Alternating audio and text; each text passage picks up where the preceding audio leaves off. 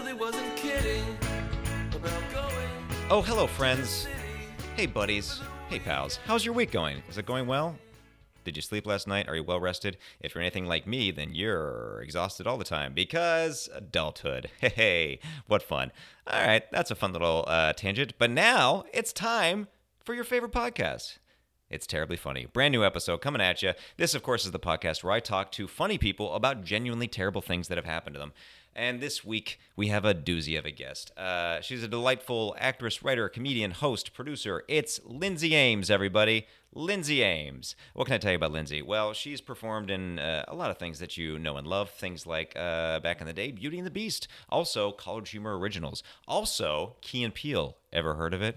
And she's also been on Conan and a lot of other delightful things. She's very talented, but the thing that makes her a kindred spirit to me, a like-minded person, is that she does essentially what is kind of like a live show version of this podcast called My Diary. It used to be at UCB, and currently it's running, I believe, monthly at Dynasty Typewriter here in Los Angeles. So if you're in town, go check it out. It's very fun. It's having very funny, talented comedians and actors and things of that ilk come on and read from their old diaries.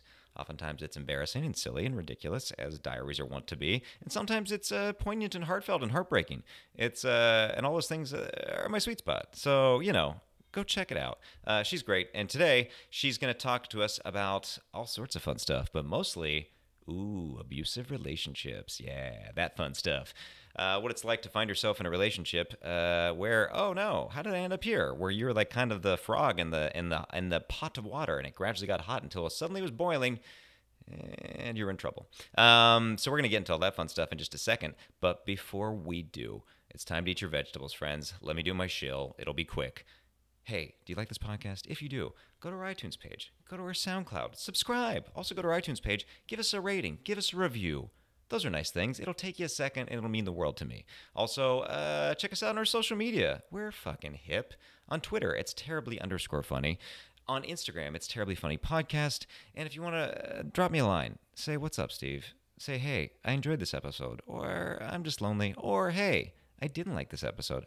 I'm open to all of it. Drop me a line at terriblyfunnypodcast@gmail.com. I'd love to hear from you. This week, I got some emails from Adam and Aslan, and it was great to hear from them. Thank you for dropping the line, gang. I really appreciate it. Okay, that part's done. Now let's get to what you came here for, the meat and potatoes.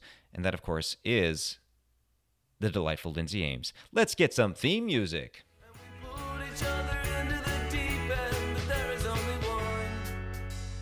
Because it was a hard day, and I just feel like, it always comes when you need it the most. Well, can I ask, because we kind of delved onto this, and this is something that I have, always, because it's one of those things that you're confounded by until you see it closer up, but like, you started the show because you're coming out of an abusive relationship. Yeah.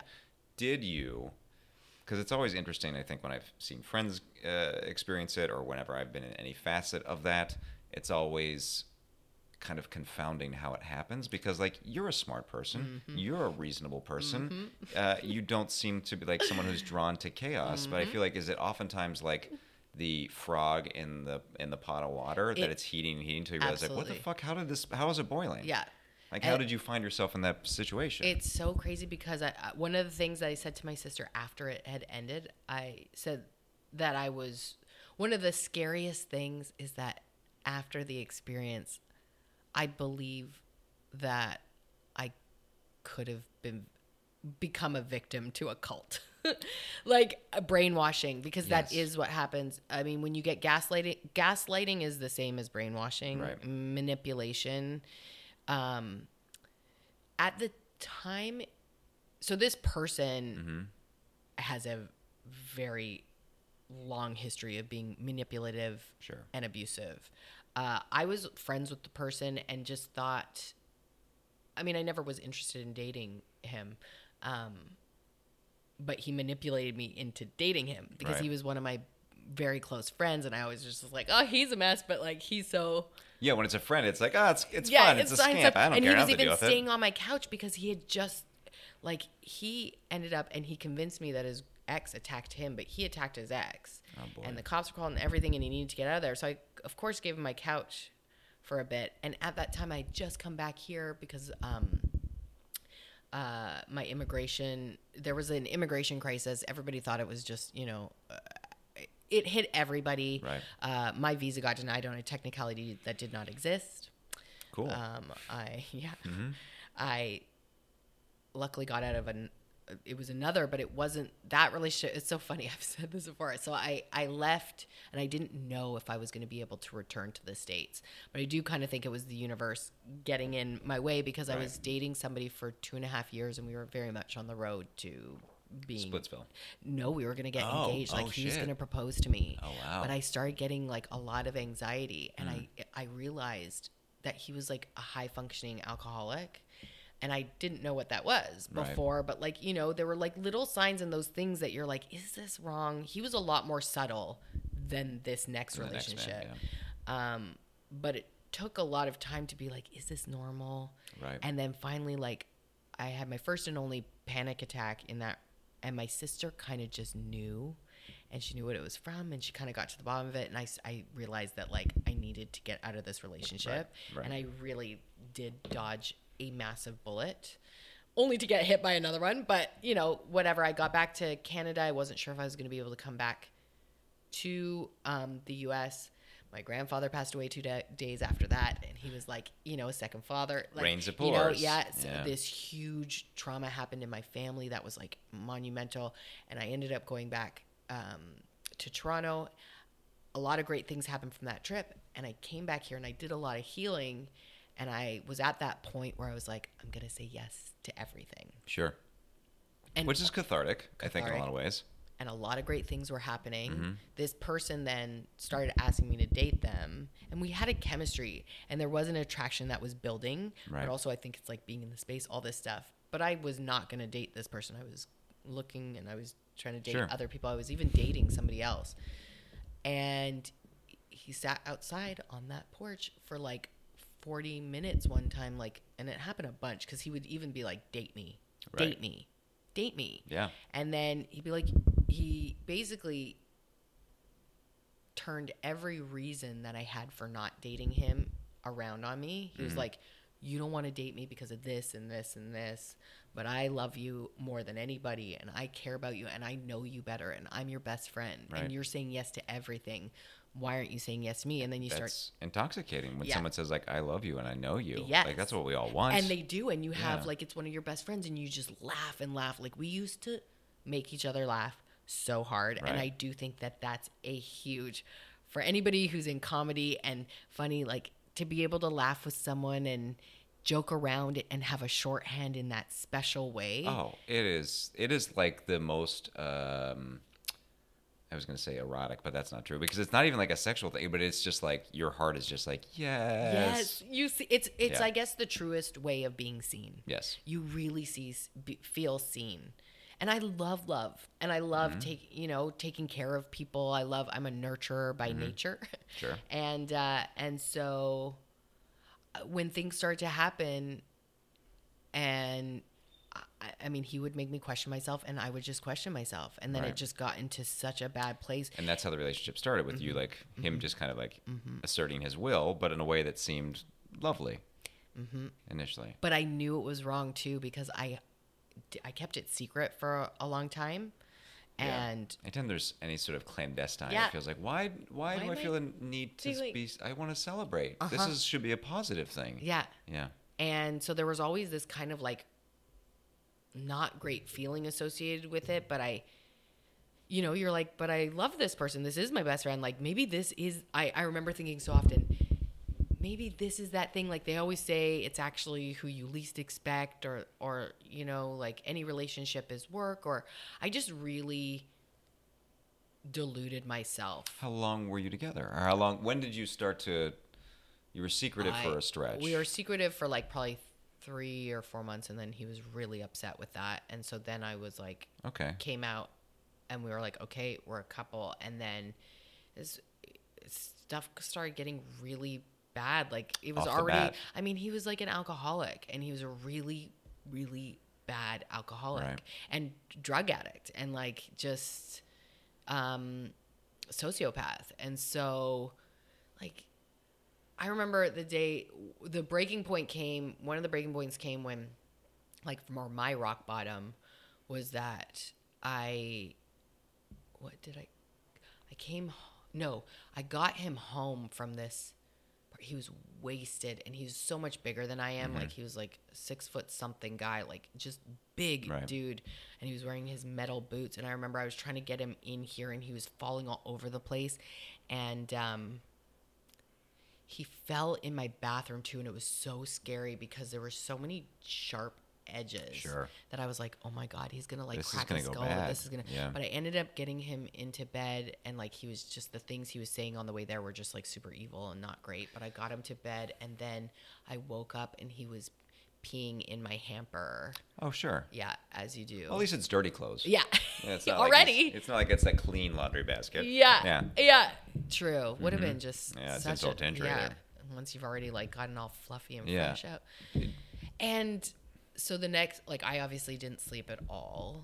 And there was like stuff in the bed. It was awful. And then when I managed, I had to go. I remember I think I left, and I was at a store with a friend of mine, and he had texted me something that was like something about last night he didn't remember. And I was like, you don't remember last night? And I told him, and I think his response was something like, oh, you're going to be mad now or something, you know, just something so shitty. No, like real apology for it. And it was a thing, like, as if I was such an asshole. Like, I've been such an asshole to him lately because of this stuff. And or just like the excuse is like, I don't remember it. Yeah. And so that should be like, oh, well, then culpability is out the window because you're still responsible. It's still you. And you still hurt me. Yeah.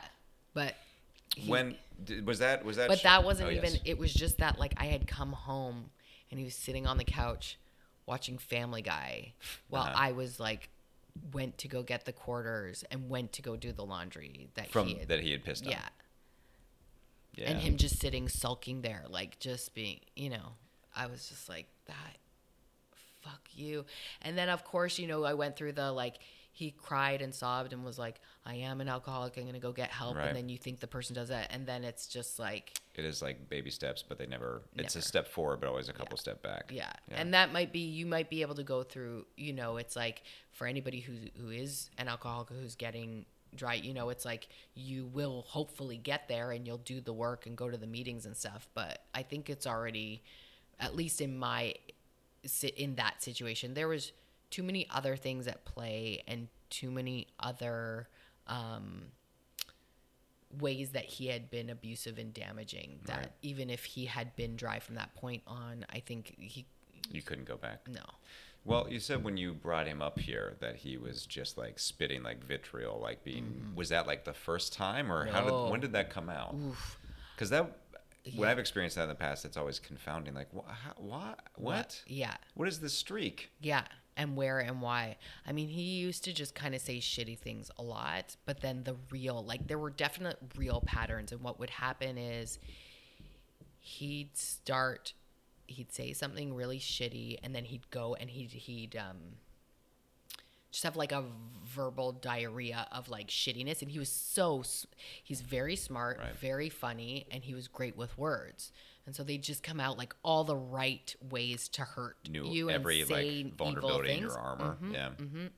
And he'd do that, and then, you know, I'd be like, get the fuck out of here, like whatever. And then I'd get millions of texts that would be like, it would first be apologetic, and then it'd be, you know, it's a whole cycle, like, I'm sorry, this, that, and then there'd be a switch in that would then turn to me being like an asshole, and like I've never cared for him, and I've always judged him, and I never wanted the best for him. And but you know, it's like I think the worst and the final one came when there was one out of the blue we had been having. I finally got him out of my place, and he owed me so much money. And had been living off of me, but he went to go live back at his old house with his roommates. And he called me from the grocery store and asked me to help him grocery shop, and we were having a really good conversation. I was helping him shop through the store, and he was like, okay, now I'm gonna skateboard home. And I was like, great. And he had texted me something like, it's beautiful in the night. And then the next text 15 minutes later was, I hope you get your head chopped off. Oh no. Yeah, I hope you get your fucking head chopped off. What was the catalyst for that? I mean, don't know. That's very aggressive. It's one thing like it was that one was the Yeah. craziest switch. Like usually other things like I could, but even those things too, you'd be like, I don't know. In my nature, if I'm upset with someone, like there's always a conversation that you can Yes. have. I never raise my voice. The times that I have, it is it's a real bummer because like this is not me. Who you are. Yes. And and I find myself like in the moment like I am yelling like a lunatic. Mm-hmm. What is this? This is not who I want to be. The first boyfriend, the functional alcoholic, Yeah. I remember there was this one time because his nickname was First Step Panic because His name is First Step Panic. his nickname, like that's what I gave him that nickname because he was just Okay. so like he was always his shtick, which then became very much who he was. Like, you know, at first you're like someone like Larry David, you're like, oh, so much of that is shtick. Right. But then it's like, no, that's really who they are. Yeah. And so my ex, he was like, everything was always like startling and just like, yeah. Mm-hmm. And he was First Step Panic. And so he would always instigate things. And the first time he'd instigate, I always be like, why are you doing that? Right. And then he'd stop and he'd go, oh, yeah, I don't know why I'm doing that. That's stupid. I go, okay, cool. That's reasonable. Right. And then it'd be like maybe a day or two between, but then as the relationship was getting closer, it would be like many times throughout the day where it's like he'd do something. I'd be like, why are you doing that? That's like not kind. Like just be sweet. Yes, you're right. I'm sorry. Then 20 minutes would go by and he'd do it again.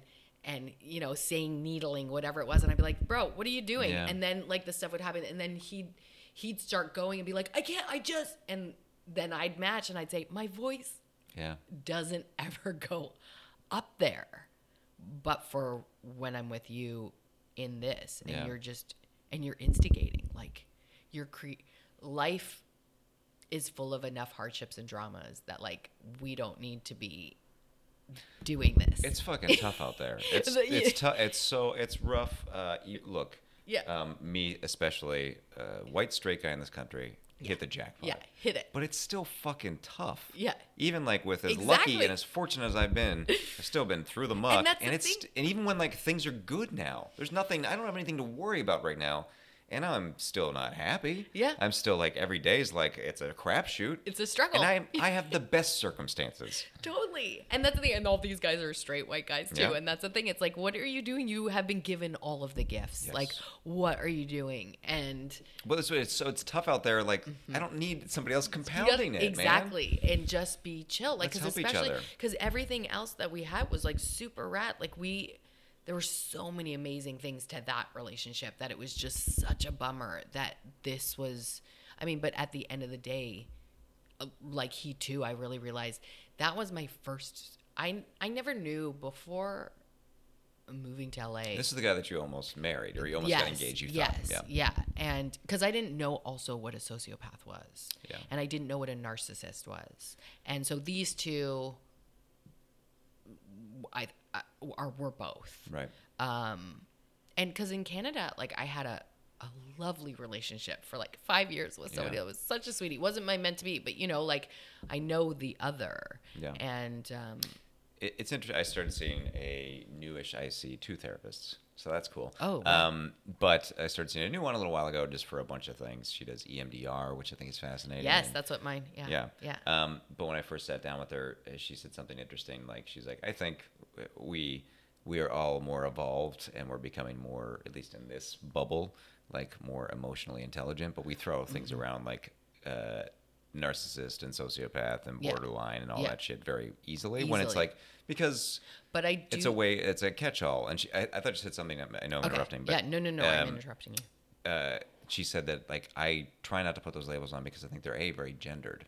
She's like almost every dude is if there's any sort of trauma or that elicits a sort of lack of empathy, sociopath, and for a woman it's borderline. So she's like, I think those are like kind of there's a sexism in just those labels. That's interesting. Yeah. And I do agree with that. I will say that in both cases, the reason that I use those terms is that, I mean, and still, who knows, no, sure, right? and there may be very much tenets and to totally, that, yeah, yeah. because people had suggested. Right. And so then I started doing the research. And then also through talking with my therapist, that's what's been established, though regardless, if they don't go into either of those categories, both very manipulative and also Yes, just and that's all toxic. that At the end of the matters. day, That's all it's that just matters. manipulative and toxic, Yeah, right? yeah. So whatever the other things are, just not the right place Yeah. to be in. Yeah. And so what was I saying? It was just that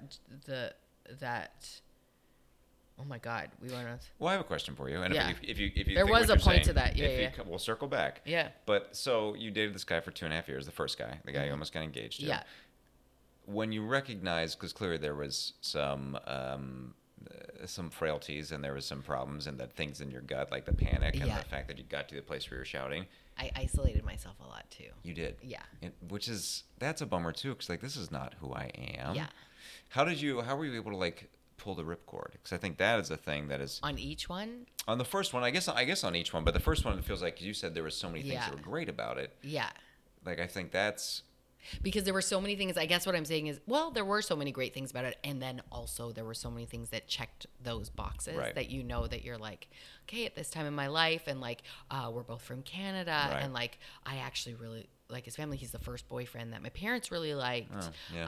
Um, And that's very that's a very intoxicating. You're Mhm. like, oh, but they Yes. fit into my life so nicely. But then my sister, who's more, because my parents just want to see me happy and they want to see me Sure. with someone, and they weren't with us that much. Right. You know, but my sister, who can suss out, you know, the way a Yeah. parent would be like, oh, there's such a nice person, but it's like your sister is like, or brother is like your friend. They get it. They They're get pure. it, and Yeah. they're pure. Yes. So when I had the feelings, my sister very much, she never wanted to put it on me, you know, because if I was happy with this person, then she's going to be happy for me. But the minute I started questioning to her, Right. she was just like, ring the alarms and like, get out. It's nice to have a mirror like that, but then sometimes that mirror, you're like, no, No, you don't no, get it. yeah, You're the fun exactly. house. But I was ready. Right. Because if we had this talk, and that's why I was alone with it for so long and feeling so awful and physically feeling awful as well, that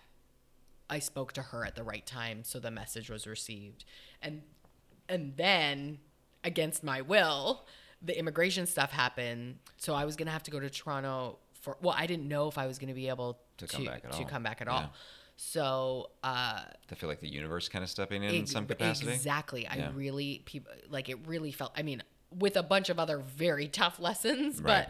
but yes, and I very much like it was difficult because I started feeling it, and then closer because he was becoming so much more like belligerent, Right. and just he was picking fights so often that I started the conversation before I left, and he very much, you know, wanted to stay together and he wanted to get married, and he came to Toronto and tried, but by the time he came to Toronto, so many things had happened, and I knew that I felt better and more relieved without him in my life. Right. So then I ended it, and we talked for a little bit, and then he just became very petty, and then we ended up, he reached out to me in a way that felt like maybe he was doing his 12 steps, but it was also typical classic, like, felt like narcissistic him. Like, I got a text out of nowhere that said, hey, I'm reaching out to people who I may not be on the best terms with, and I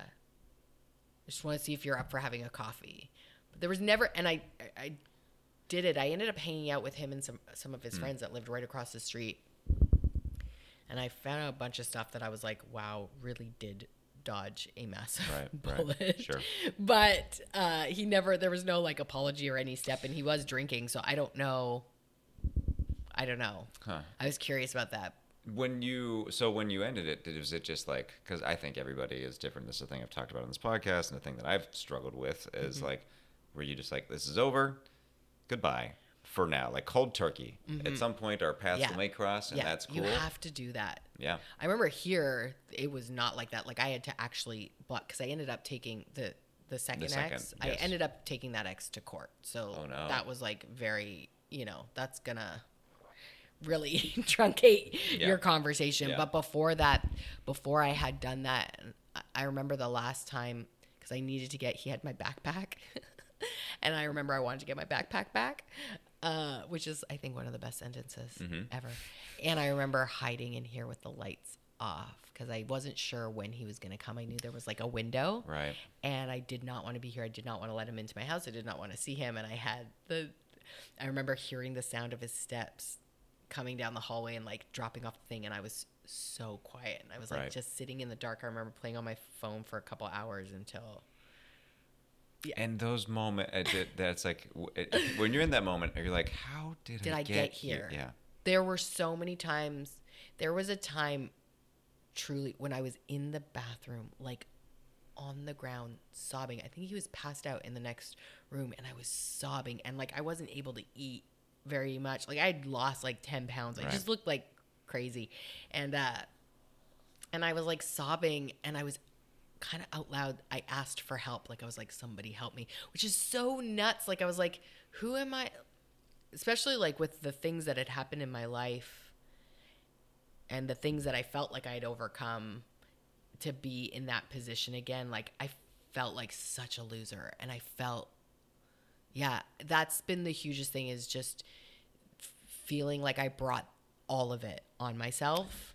And I'm such a loser for doing that. Because isn't that a thing where, because it feels like, well, even if it is the frog in the boiling water, like, and you didn't know it initially, it's like, smart, okay, well, yeah. this has happened twice now. Yeah. What How am many I times? doing? Right. What am I doing that Yes. is inviting this in? Yeah. What did you do to like combat that, or not feel this the self-critical nature of that? Oh, I 100% feel the most self-critical all Right. the time. Like I am the hardest on myself, just like I think most of us are. Of course. And it really was through doing a lot of therapy. I did Lotus in the Lily, which a bunch of writer friends suggested. It's like a self-help program that's useful for a myriad of different reasons. And they also say that it can, not just self-help, is that it like brings manifestation and abundance and all that stuff. I think the way it's written is way too flowery and obnoxious for me, but the lessons and it is journaling also. But the lessons that you learn and the things you take away are greater than the sum of its parts. Right. And I remember I had actually tried doing it once, and there's chapter, I think 2 or 3 is forgiveness. And I had to stop there because I was just not ready to forgive. Right. And then it took me a year. Forgive yourself or the others? Both. Yeah. I still am not sure if I've totally forgiven myself. Yeah. Because I think that's probably a lot of like, whenever I get back to these places, like I said, this week I've been so hard on myself, things have happened. And I think I always end up coming back and I'm like, oh, you wasted so much time with this person and this and doing this, and you stopped yourself from being able to do the thing that you came to this country to do. Right. Which is like also so infuriating and defeating. Like I get very disappointed in myself for that. Because I was raised in a way that I feel like I know better. But at the end of the day, so I've done a lot of therapy. I went to this program, which I would suggest to everybody 20 billion times over. It was so monumental for me, and I watched the growth of 25 other people through Scientology? it. Yep. Yeah. There's this guy, David, Uh-huh. Miscavige. He's great. He runs great. it. Yeah. So it's called Come Alive, and it's on Tofino Island. It's called the program. The facility is called The Haven. You can look at it. It's in BC, and it's in Tofino, one of the most beautiful islands. And there's different programs that you go do. And this one called Come Alive, my mom had found it. She's so good at like all this stuff, and she just wanted to help. She was like, it's hard, as a parent. She saw you as somebody vulnerable, and Yeah. And so I, first of all, though, showing up as a comedian, when you show up to like any self-help thing and you're in a circle with 25 people, and like just as we were going, the jokes were just fast and furious in my brain. Fast and furious in my brain. But then, of course, you give way, and when you start to let the work come in. So the craziest thing happened, because every day at this, there was seminars that you would do, and then workshops with each other. And every workshop, there were different things that you would get into. But what we would do every afternoon, there would be 2 half-an-hour sessions where our instructors would take 2 people, one at a time, bring them into the middle of the circle, and ask them why they were there. And people came to this program for many, many different reasons. They would figure out what that reason was, and then they would work through it through different exercises to help the person have a breakthrough. So you also would do this after dinner. There was private groups that we would all go off to. And I had planned in my head that I was going to do mine in my private group on Thursday night. So it was maybe like Tuesday or what. We had been there already. Like I think the program was a week. So we'd already been there for maybe 4 days. Right. And it was after lunch. And I always had the same seat. But for some reason, I decided to sit in a different place. And I was sitting next to the instructor, Dave. And he's the best. Kind of like cheesy dad jokes, but just... Oh, yeah. But I feel like a warm hug. Yes. Yeah. And he's just one of those people that you cannot help. Him and Jan are instructors. Like, you just couldn't help but love them. And so they had pulled me in... Sorry. So we were sitting beside each other, and the teachers would talk to us, the instructors would talk about us after lunches and talk about people's progress. And we'd come back and they were doing a check-in with everybody. We all did our check-in, and then for some reason they asked me, Dave said my name, and like my stomach just dropped, and I knew that they were picking me for this thing. Right. Or he Being asked one me of a the two question. people. Yes, like he asked something. I made a joke. Everybody laughed. And then he goes, Lindsay, it's so funny that you spoke. That's what happened. And then I was like, And then he goes, they always ask for your consent. And they were like, can we work with you today? And I was like, of course. Like, you'd never pass up that opportunity. I was terrified.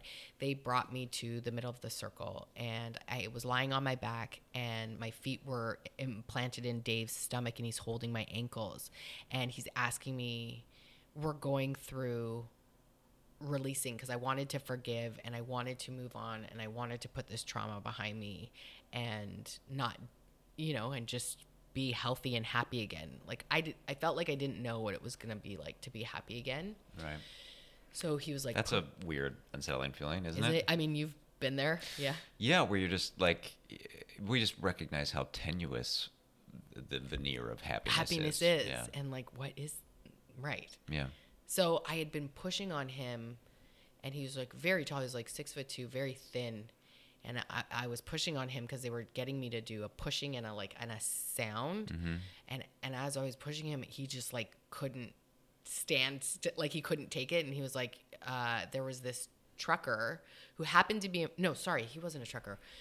There was this guy, this program was amazing. This man, he was a tour guide in the Yukon, like in the most remote part of Canada, and he would take people on hunting tours. He was very quiet. He was like so beefed out, very rarely smiled, very rarely spoke. He was in my quiet group. He had not gone yet. He was just like so stoic. But I felt very warm. Like I had had a few conversations with him, and he was very kind and very sweet. But just, you're like... The guy you'd expect to lead hunting yes, tours. exactly, in the middle of nowhere. Yeah. So he's holding on to my feet. And like even he can't hold me. Like there's just that much energy. Like you're pushing like back? I'm pushing with my...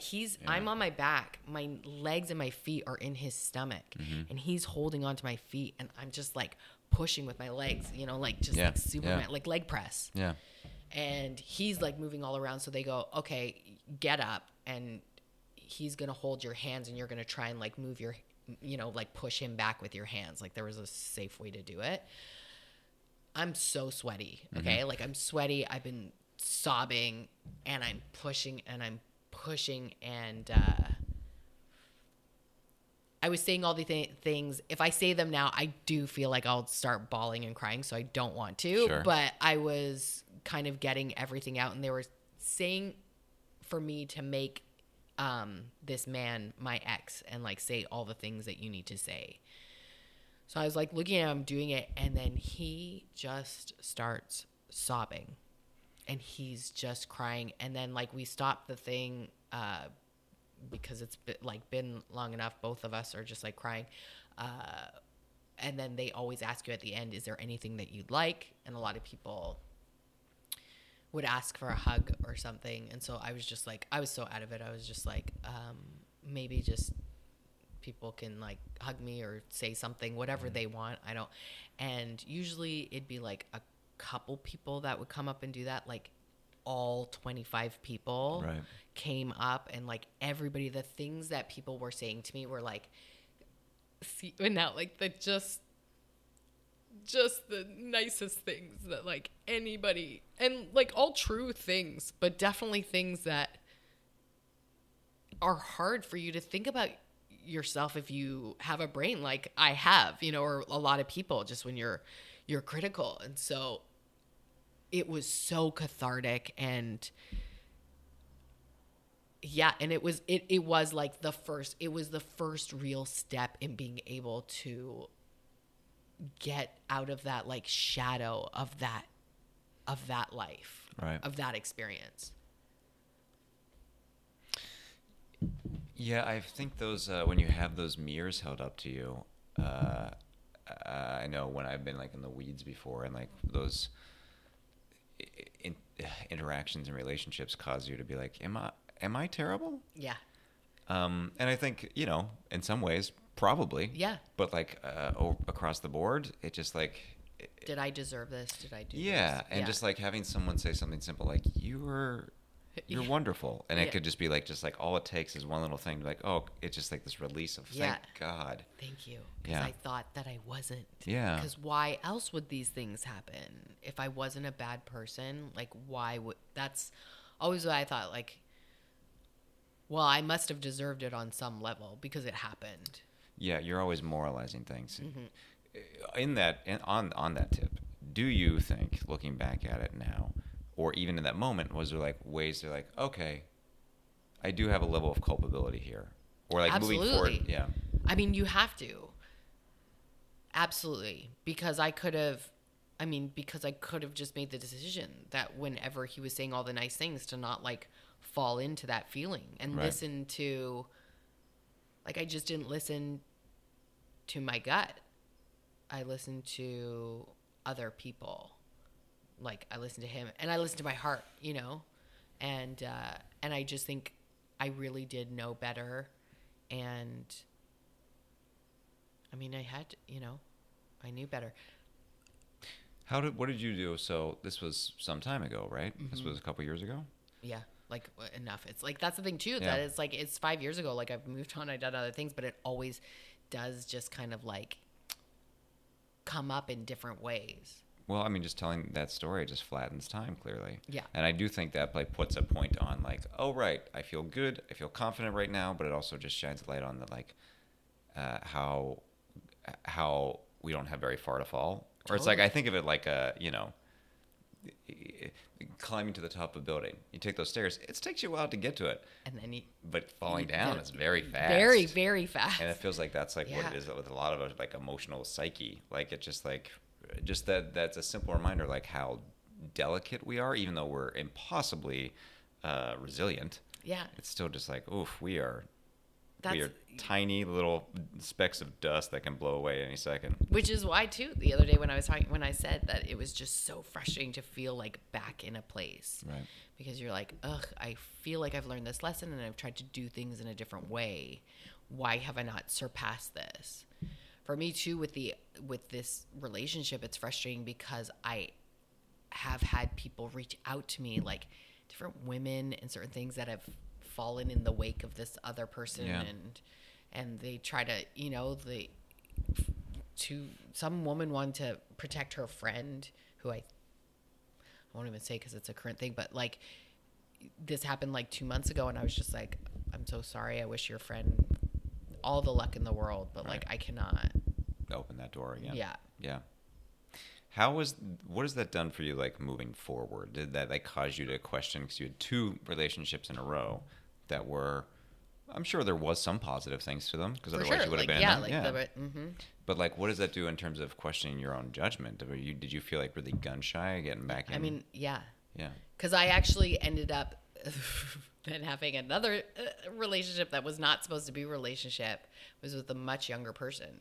And it ended up being kind of like this person, ended up being a little bit of, he had a lot of he needed a lot of help, and there were things in the end of it that I was like, fuck, I told myself that I was not going to end up here. So Here we go again. So it ended up being 3 versions, very different. Like he was not an alcoholic, nothing like that. But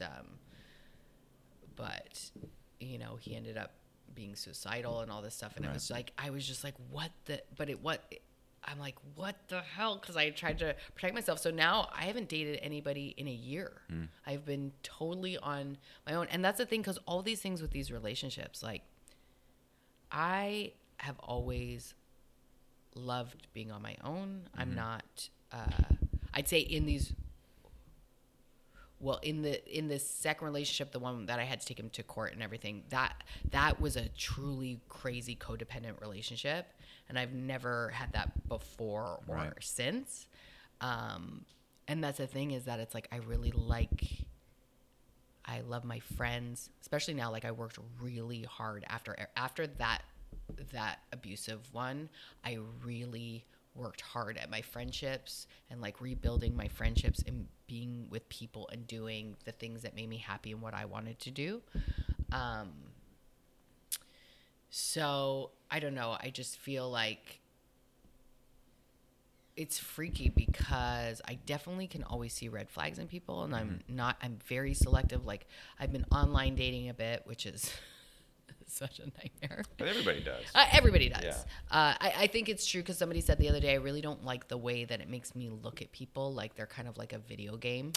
Yes, I think that is the thing that makes it both fun and also demoralizing. Yeah. But I'm very choosy on who I'm even selecting to talk to. It's a very small amount. And then from that point to actually meeting them is an even smaller amount. So it's very here or there. And then truly, there's been people that when I've met up with them that I'm like, okay, and then it's hard, because I think those relationships, I used to say too, is that the real problem, a big problem for me, is giving benefit of the doubt, because I give it to a problematic degree. Sure. Because that's what I would do when I'd say, well, he called me a fucking bitch, but he was just stressed out. He doesn't actually mean it. He just doesn't have a great way of verbalizing how he feels, and he loves me so much, and justify most things. Exactly. And so, and that's the fucking problem. Yeah. I mean, it is good, because I do know that I'm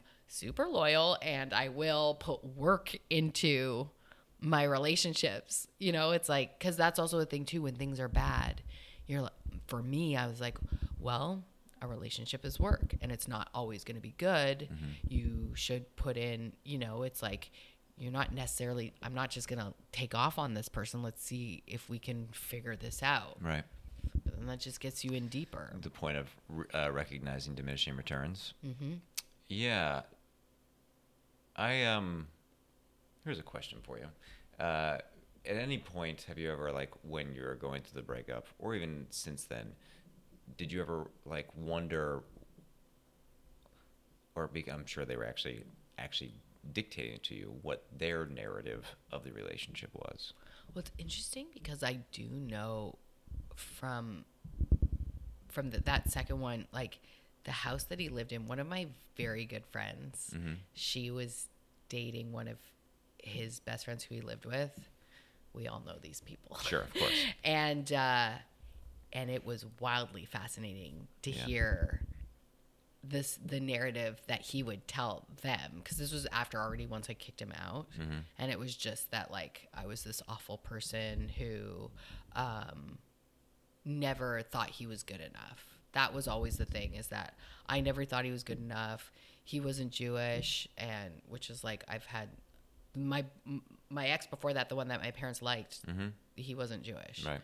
The one that I was going to marry. Not a deal breaker. Marry. Yeah. I mean, it's just he thought that I was, just too demanding and wanted what my parents wanted for me, and I couldn't think for myself.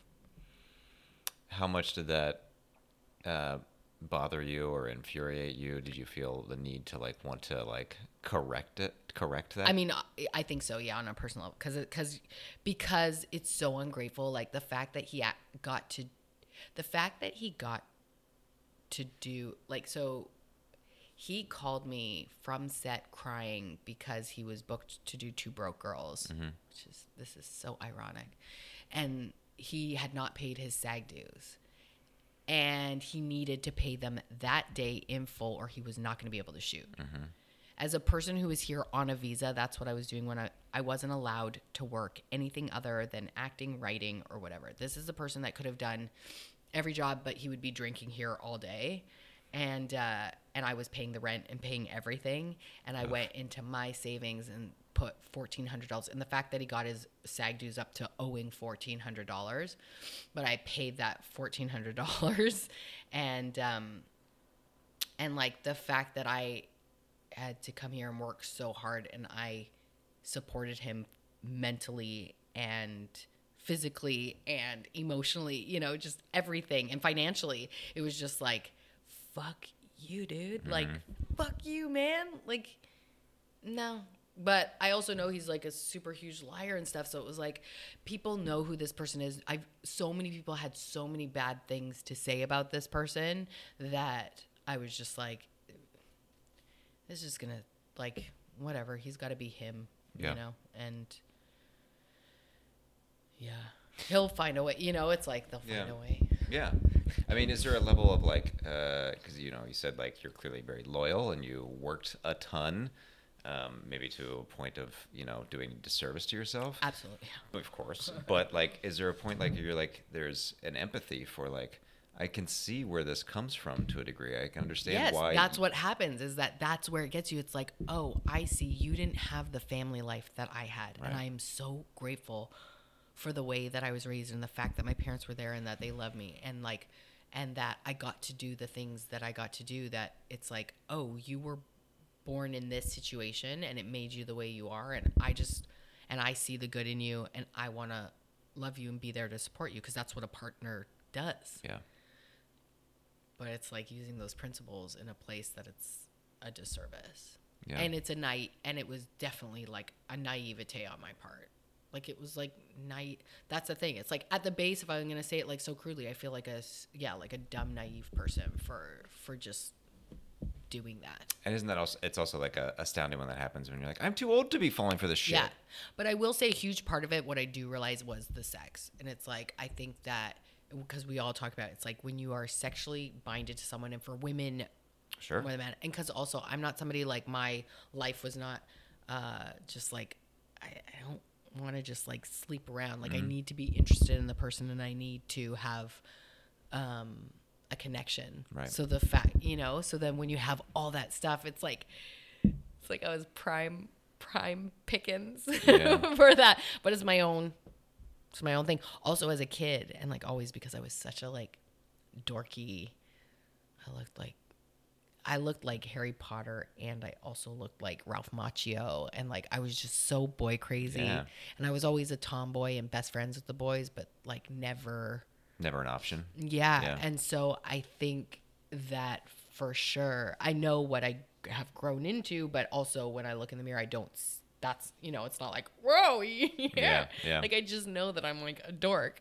And it's fascinating how that vision of herself never really goes away. Ever. Yeah. I mean, like, there's a picture I have down there of this piece that I did of me when I was 7 that's like really iconic, and it's really who I am, like the bulgiest eyes, the worst teeth, like everything. So, you know, I definitely loved romance and all that, you know, and just love. And so when you also have somebody that's so romantic also and so love and is your best friend, like how can you not fall into that? Don't fall into it, anybody. Yeah, well, I mean, it is, I have found myself in, you know, complicated relationships, and do you have patterns? You know, I don't think so. That's but, great. Because I haven't had a ton of serious relationships, but I think you know, what am I trying to articulate? I guess just that when I find myself when I found myself in an arduous relationship, I know that like I'm very self-critical, and just keep on looking for my faults in the relationship, of which there are always many, because there's always times where I fuck up or cavalier or I think that gut instinct that's telling you shouldn't be here, but instead of actually acting on it, articulating and making the mature decision, you do other ways to kind of create a destiny. Right. Even if it's not like an egregious thing, it's like, oh, well, that was unkind. Yes. I may not be using words to cut in the same manner that other people are capable of, because that would make me feel bad, but I'm doing something else that is like, because I'm not following my instincts, so I'm being unkind in a different way. Yeah. And I think that is when I found myself in those situations. It's like really hard, and like the way that you got emotional and just retelling the story, like those are that like flattens time. It takes you to like a very emotional place where like, because you feel like a child, you feel so out of control because you're like, this is not who I am. Yeah. I'm older. I should have enough tools in my tool belt to fucking deal with this shit. Yes. Like if I was 17, I'd get it, but I'm not. Yeah. How am I still doing this? Yeah. I think why? Like, why have I not been able to just find that thing in that relationship and that person that doesn't lead to all these right awful toxic places? And then it's also like, I think the self-critical nature is like, oh, I deserve this. Yeah. I have not deserved this in like a theological way or whatever, but that's like, I have put myself in this position. Yes. And I've asked for it. Yeah. And I also kind of want it, which is also like a weird thing too. Like, why do I want this thing? I don't know. I guess my mission statement is the older you get, you think you're getting smarter, and you do them anyways, but also you become kind of dumber. You do. Because you have all this baggage that comes along with. Right. That which then you're like trying to use it as a tool to help you to not, but then maybe it's getting in your way. Like that's the thing too, is just like, because I definitely don't want to be jaded. It's like, what's the difference between being jaded and then just using educated decisions? Yes. It's like emotional stuff. It's hard to. Yeah. It's interesting because like, we would say being 17, like, you're dumb idiots then, because everything's new. So it's like the first time you're feeling those things. Yeah, it's you've never done that. And you don't know how to deal with it, Yeah. because it's like, the first time you get drunk, like, what is this? And it's the same thing with like love. Yeah. Now you're much older. You know what that feels like. And you've experienced love. You've experienced it, but then you've had all these other things that have hurt you or like cut you or scar tissue. It made you stronger. Yeah. But then it's like, and everybody has that. So you've got your shit, I've got my shit. Are they is the yin and the yang gonna fit, or is it just gonna be two yins, and then that's gonna be fucking not gonna work? It's gonna be triggering in a different way. It's so like when you think about it when you think about dating once, if you start to get, because just being interested in somebody, just being attracted to somebody doesn't come to me that often. There's like a lot of things that have to come. I don't have a type at all. Every guy that I've dated has been completely different than the other in a sense, even if it's broken down to some of these similar things, but like they've all been they look different, like just everything, act different. But oh fuck, did I just lose that? Yeah, is that now when I'm starting to date somebody, like it's hard not to be so scared to be like, what is this? Like if you start to think about, you go on your first date and then you have a good time and it's like, are we gonna have a second date? Are we not? Like every little thing starts to become is this something? Is this nothing? Like, it is. I found that, and I have, have not been dating for some time, but a while ago when I was like in like my single period and like kind of my like adolescence, because I never really had like, in my teens, I was like was very like kind of type A, and just like I would go on and be like, well, this isn't gonna be forever. I'm like, what are you doing? You're 18. You're like worried about forever. Yeah. And then like 20s was sick, and then also in a relationship. So I feel like I was like 32, 33 for the first time where I like had a booty call. Yeah. I'd never had that before in my life. And just like taking out that moralization of sex and like just being like, oh, we're two people, we're like honest and we're having a nice time. Yeah. This may not be like a thing that's going to blossom into a real full-time fulfilling relationship, but like this is nice. Yeah. What was the point of that? But yes, I found I get the same thing. Like when I get in my head about like worried about where is this going? And what is this doing? So sometimes it's easy to take that off the table and just like make it like just focusing on casual. Yeah. But then it's like eating cotton candy. Yeah. It's not real calories. Like, it can be very fun. Right. But it's also like, what am I trying? What And part of how many myself am I trying to fulfill? Right. And how many times can you do it with that person? And I think it's also easy before it becomes Yeah. For like, am I going to hurt something, them or am I going yes, to hurt myself? is somebody or, going to have expectations? And I do also think it's easier, and I could be wrong. I should just speak for myself that at least in my thing, I think it would be easier for men to have casual sex. Like for me, For sure. I think that's, yeah, because it's also like, am I going to let for me to have casual sex with someone, it's like, am I going to risk maybe getting pregnant? Am I going to risk like an STD? Am I going to risk somebody you being not a being able? dick? Yes, or maybe assaulting me, Yeah. or maybe doing something violent. Like it's like It's a lot different. I mean, there was a thing what you said where your second ex was Mm-hmm. saying, like, just out of nowhere, I hope you get your head chopped off. yeah, and that was after 2.5 years. He had never said that before. But that is like, even if, like, by and large, if a woman were to hurl something that kind of heinous at me, Mm-hmm.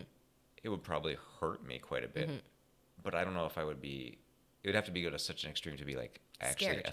afraid. Yeah, I might be afraid for. scary. Yeah, and that's like a thing that I take for I think most men take for granted intrinsically, like, Yeah.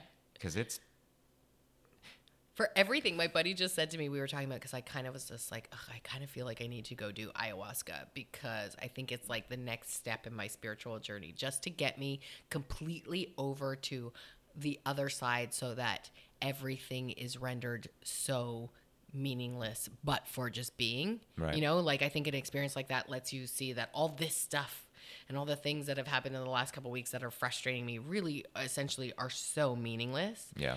And he goes, well, I know this really great place in Peru you should go to. And for buddy, it's like 6 hours out of nowhere. And I'm like, well, Can't I just like do it in LA? I'm exactly. pretty Because sure I'm that's like, possible. yes, which it is. And he's like, but you really should do this experience. And I was like, well, but I'd probably have to find somebody else to go with, because being a woman, like, to travel to the most remote place to go do a drug like this, like, I know that there are a lot of amazing shamans and people protect each other, but there are also the Yeah. other stories that have been coming out, and it's like men just don't have to consider it, and women, you cannot not consider it.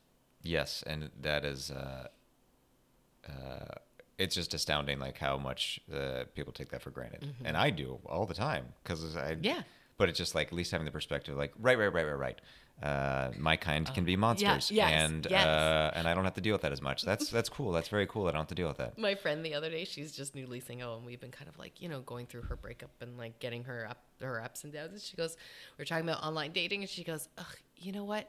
Meeting a man that's a stranger is my least favorite activity, and now I'm supposed to do it like through an app, and and it's so true, because it's like so many men don't think about the fact that there are enough out there that do really scary things. Yeah. I mean, even the benign things. Like, I went on a date the other week, and the guy told me I was having a good time. What? Yeah. Wait, like, Because- was it a bit? No. Well, no. I mean, we ended up, he thought that we were on a blind date, and I said, no, and I said, why did you think that? And he said, oh, because you texted me, it's like we're meeting for the first time, it's a blind date. And I said, no, we've just never met before, we're meeting in person, it's like it's a blind date. Yeah. Like, not that this is my Right. first time dating on the Yeah. site. And so then he had asked me about that. I was like, no, I've gone on some, I'm just being very selective. And he was like, he was already so cocky and weird, and he goes, oh, and he goes, oh, we can talk about bad dates, Lindsay, we can talk about bad dates. Oh, no. I love talking about bad dates. We won't talk about it now. And obviously, this is not a bad date. I'm really good to date. And I go, Oh, boy. And in my mind, because already he said, so he was talking at me the whole time, That's a nice trait. which is always so great. Yeah. And then I asked him I was like, oh, how come you can tell like we're having a good date? This is also like 20 minutes in. And he goes, well, look at you. You're just smiling and you're Oh, having boy. a good time. I was like, really? I'm smiling because I'm kind of so blown away by how ridiculous you are. Yeah. And also I'm polite. Also, this is the only way I'm going to get through this. Yes, exactly. And it was so funny because you know Juliette Seneff? Sure. She sat down beside me on a date as well. Oh, no. It was so funny, and I just looked at her, I hugged her, and I was like, oh my God, hi. I hugged her, and I'm like, help me. Yeah. It was so funny. And then I totally forgot his name. His name was Joe. But I totally forgot his name just because I was so thrown off. Because I was like, oh, this is my friend Juliet. And then they did. And then, Also, if you have like 2% doubt, it's like enough. It's enough Yeah, it's percentage enough to doubt stop. that I'm not going to Yes, say it. I'm yes. going to say I'm going to say I 100% know your name, and hopefully you help me out. yeah, to do the crossover. Yeah, because that 2% is Yes, terrifying. it's terrifying. Yeah. And also, because I wasn't, because this was a guy too, because this is how I select people sometimes. Most of the time, I'll look at someone and I'm really not attracted to them. They aren't necessarily, it's like, I just look at the guy, I'm like, well, if he's super cool and by super cool, I don't mean like status quo. I just mean like has an amazing personality and is Yeah, and it's interesting fun and smart, to be right? with and brings good things out in you. Right. But some people, it's like Sure. cool means a different thing. But like, I'm like, if he's really cool and he's like an awesome guy, then I will be attracted. I can see that I could grow an attraction to this person. Right. So going in, I'm not necessarily, so then when this like stupid dum-dum is being a stupid dum-dum. Yeah. Oh, Mr. Hubris. Cool. Yeah. Yeah. Tell me how I feel again, please. Yes. Yeah. Oh, it was so long. And he couldn't believe that I didn't want to have a second date. Yeah, that's fascinating to me. I feel like I benefit in the times when I was dating from the bar being so low, and Yeah. it's a bummer that I'm benefiting because like both of my parents were, my father still is, headhunters. And my dad is just like there's a curiosity because they like teach people how to like ask questions and stuff Yeah. like that.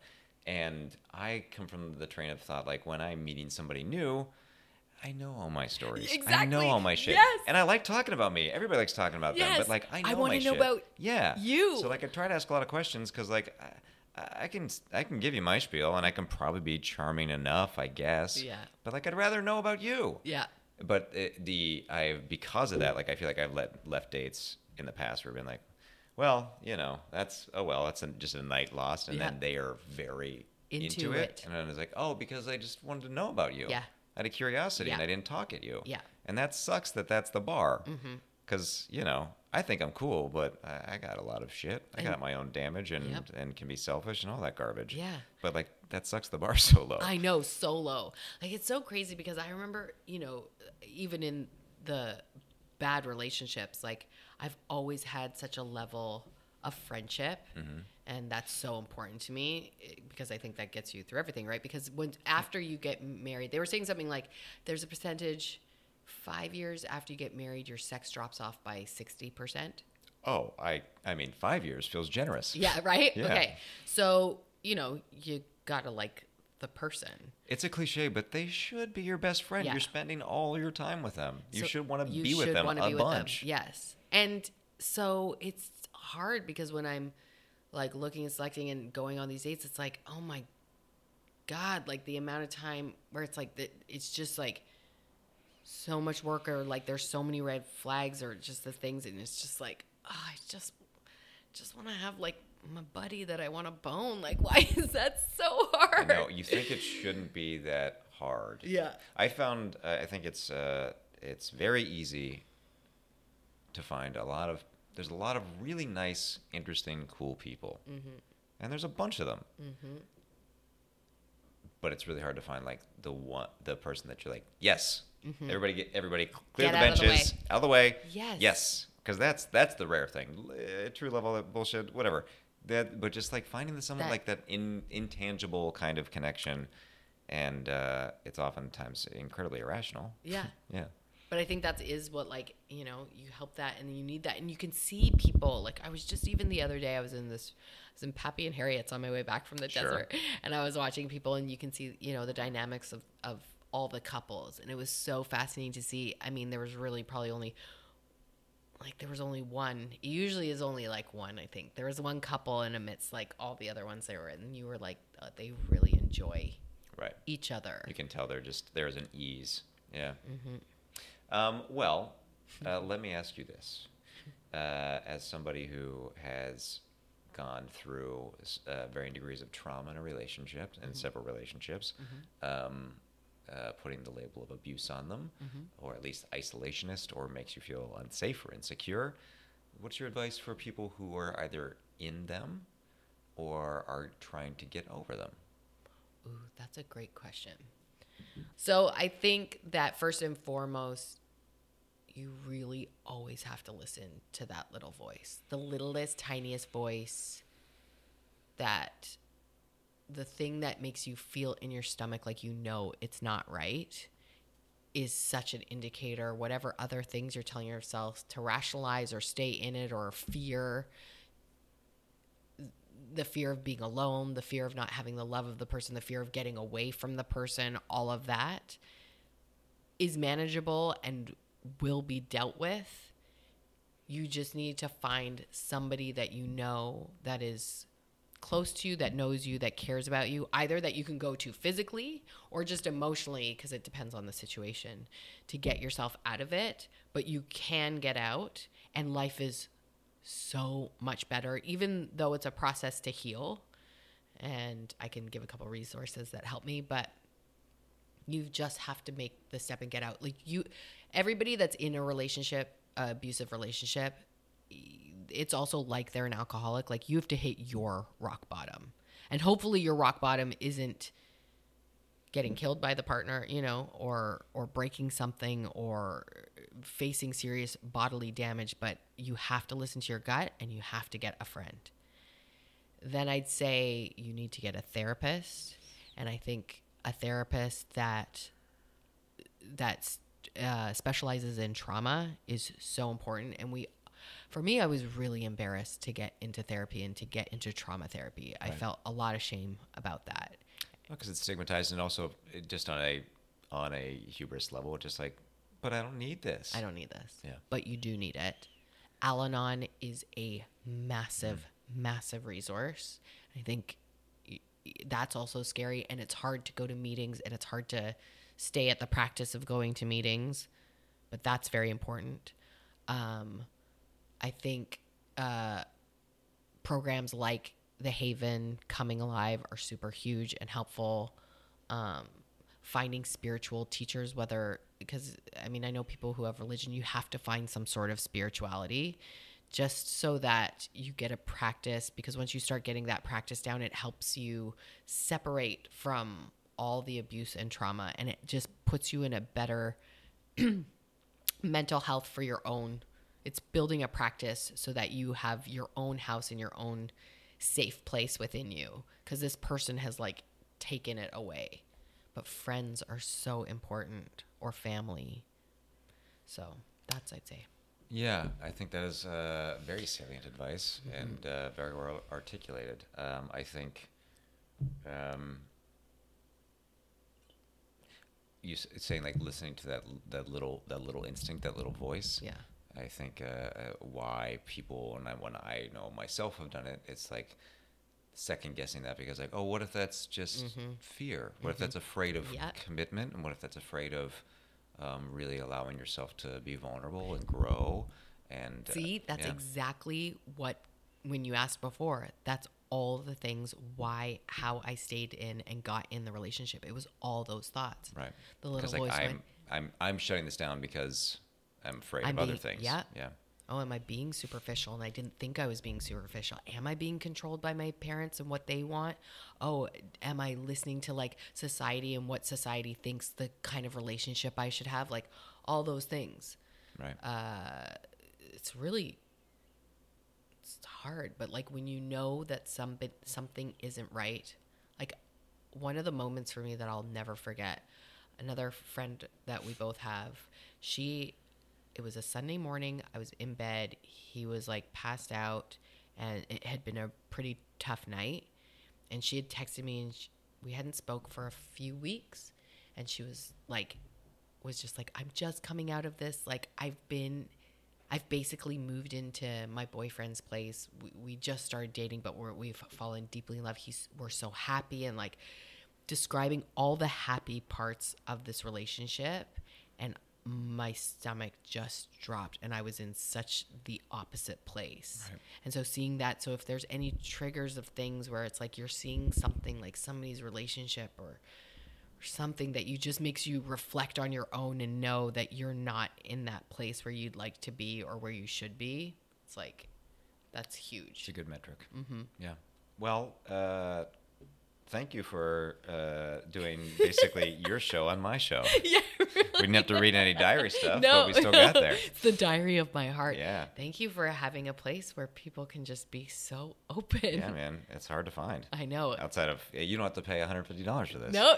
You just have to take Yeah. time out of your busy schedule. Yeah, and let a whole bunch of other people listen. Yes, to yes, very the vulnerable. most private things. Yeah, I will say though, like that is another reason why I love doing this is just I think for the same reason your show is like I just started it up like 5-6 weeks ago, so it hasn't like been the same thing. But when I was in a rotation doing it all the time, like we get emails every week of people being like, "This story really helped me for this. This one made me feel not That alone. is- This made me feel yes. like this reminded me when I was in this time." And I want to say like good luck to like just like the things that like oh right Yes. all the things that we don't talk about that everybody's going through the exact same shit. That's why I always encourage people who do my shows like to go to the vulnerable places because people love the funny stuff, absolutely. Sure. But every single time, if you've experienced that experience, so many other people have as well. Yeah, we're Yeah. nothing about us is unique. Yeah. Not a Not goddamn thing. one And that is thing. both very depressing and Yeah. also really freeing. Yeah, Yeah. totally. Thank you so much, man. Thank you. I really appreciate it. Yeah. Yay. You, only you, only you, only you. I see evidence. There you have it, friends. Another banner episode of Terribly Funny for the books. Thank you so much, Lindsay, for taking time out of your busy schedule, out of your evening to sit down and talk with me. We got real, and I think that was cool. Really, sincerely, thank you, Lindsay. I really appreciate it. If you want to support Lindsay, and you should, check her out on Instagram. It's Lindsay Ames. It's at Lindsay, LINDSAYAMES. Lindsay Ames. Also, check out my Diary Show LA. That's where you can find out all about her upcoming shows. My Diary Show LA. You can also check out the website for Dynasty Typewriter, where you can get tickets. There you have it. Go check out the show if you live in Los Angeles, or if you're traveling, if you're a tourist. It's a fun thing to do. Get behind it. Okay, that's done. That's another episode. We're done here. Now just a few thank yous. Thank you to Kingdom Flying Club and Julia Pott for art and music. Thank you to Hayden Fongheiser for doing everything behind the scenes that I'm very much incapable of doing. And the biggest thank you, per usual, goes to you, dear friends. Without you, it's just me talking to friends, and that's cool, but it's really nice when we have a little audience and there's a little dialogue between a bunch of sensitive cuties. I hope you guys have a great week. I love you.